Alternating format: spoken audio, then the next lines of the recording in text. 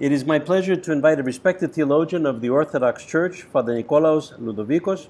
He was born in Volos, Greece, where he studied psychology and education at the University of Athens, theology at the University of Thessaloniki, philosophy at the University of Sorbonne in Paris, philosophy and Roman Catholic theology at Catholic Institute of Paris, philosophy and Protestant theology at the University of Cambridge, England. He received a PhD in 1989 from the Theological Faculty of the Aristotle University of Thessaloniki. The introduction goes on, so I'm going to stop there because I'll take the whole program just with the introduction, Father. Welcome. Thank you for joining us. Thank you. There are many things I know that you can share with us, but I'll ask you a few questions. In a paper that you wrote on the problem of evil, you made the connection to genetics. What about fascism, which seems to be raising its ugly head around the world again? How do we make sense of that, Father? Okay, the West seems to discuss the question of evil over the last 50 years at least. And this is a note on one of the papers I wrote in the past. And I think that the main question is, where can we locate evil? The philosophers of the Enlightenment somehow exalted human nature, the pure human nature, against religion or against metaphysics. But then a man like Rousseau met de Sade. They discovered that also evil is part of this innocent nature. Then they needed somehow to enhance this nature. Fascism is a way of a social engine which wants to somehow enhance the imperfect human nature, because now we discover that it is imperfect. And we have also some other such engines like biotechnology, for example, or some sorts of therapy or psychoanalysis, some sorts of psychoanalysis. And in this way, we want to enhance this fallen nature, which is not the innocent nature we thought we discovered after the Enlightenment. And what is lacking here is the sense of the sources, the divine sources of nature, and the divine principles, and perhaps the possibility of having this nature somehow enhanced by God Himself. So in our secular age, it seems that fascism is one of the engines that we have in order to enhance human nature. And here in America, you have others, a part of modern films and movies. You see, for example, the Avengers.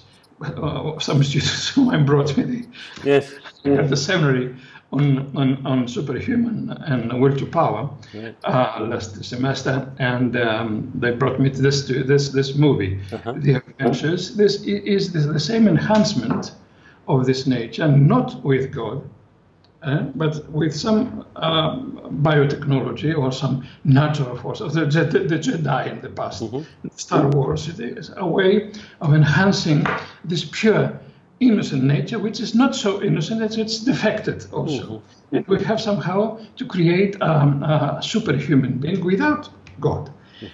And of course, this is finally the essence of modern nihilism, because we want to create this without taking into account what the ancient Greeks, for example, took into account. I mean, that nature is logos, and dictates something, and wants to be somehow, wants to teach something. The ancient tragedy is precisely this. We defend this logos, this balance, this measure.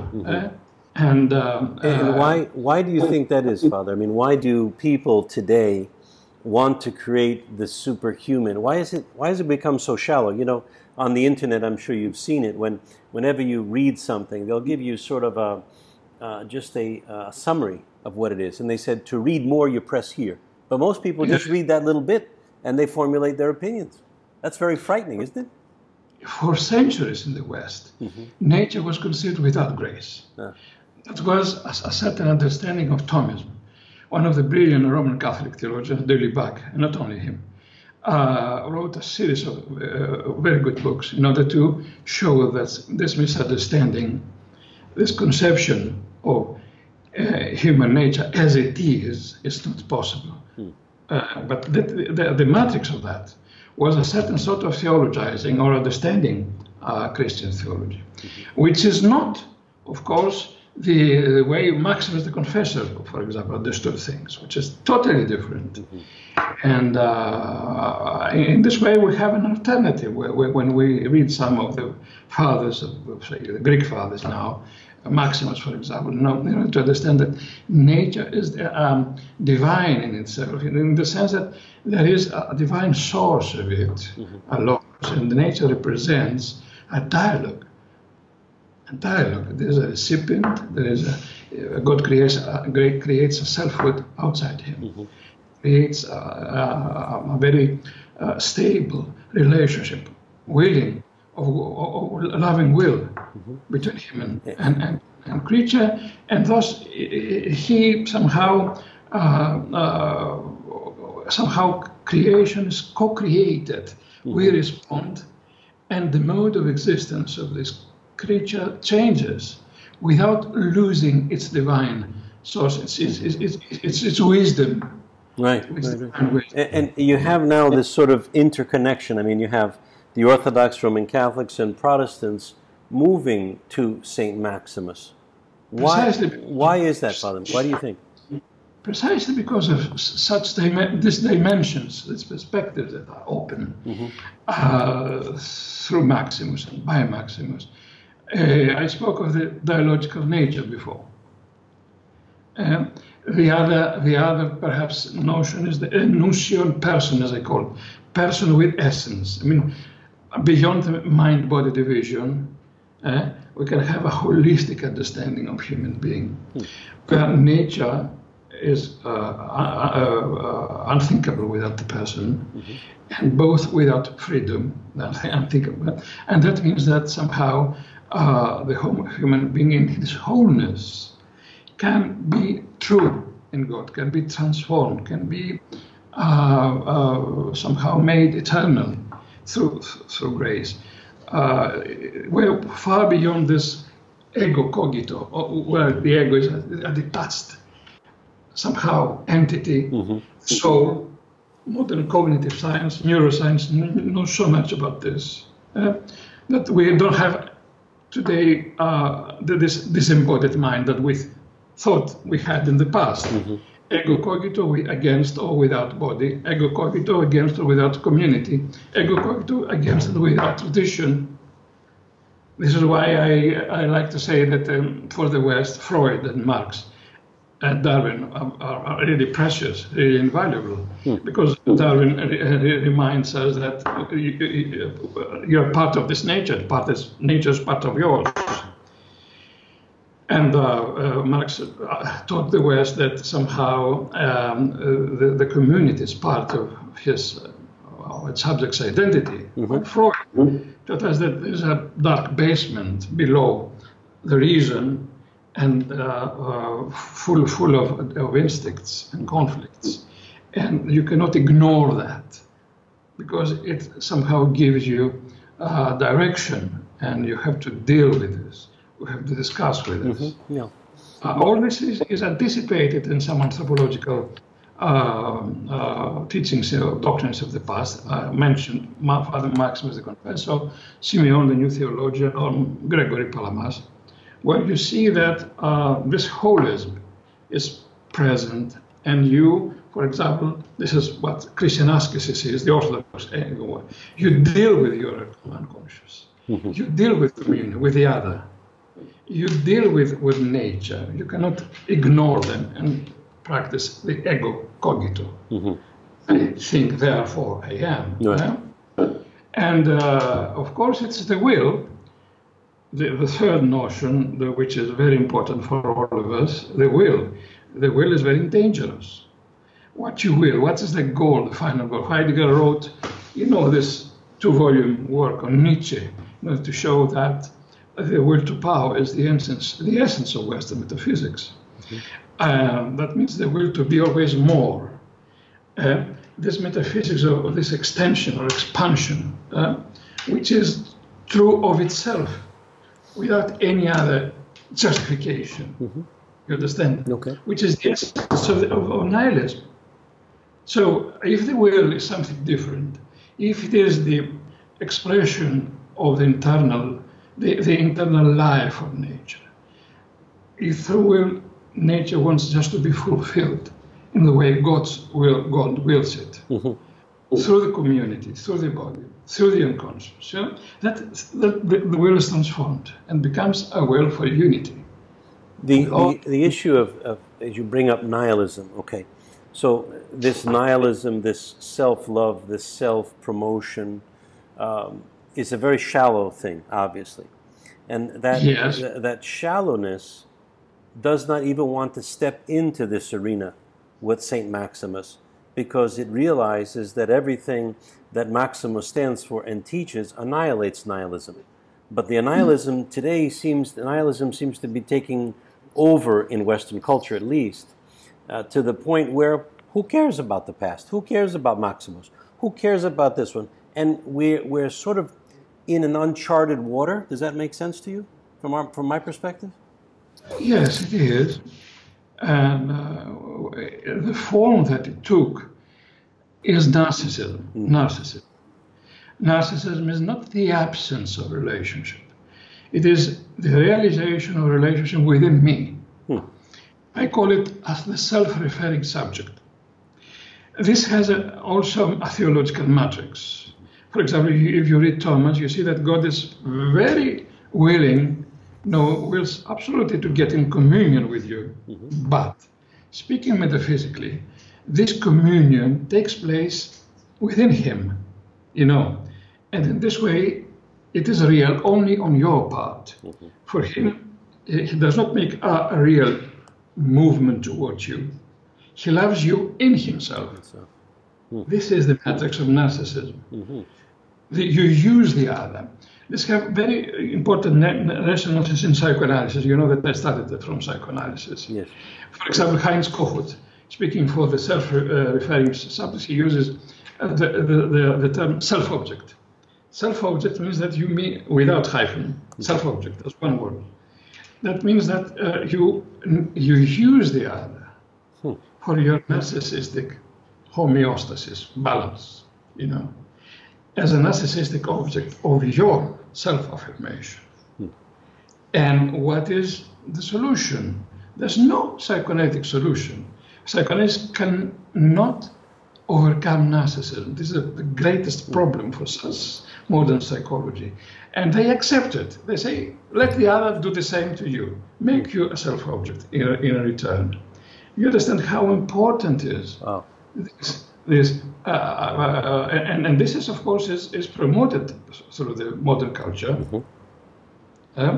There's somehow self-enclosed subject, which has as the only possible way of communication with the others the constitutions. This is why in the West the constitutions are so rigid, so solid. Yes. Because it is perhaps the only way for me to get in contact with you. You owe me, I owe you. Right. Okay, I give you and you have to give to me.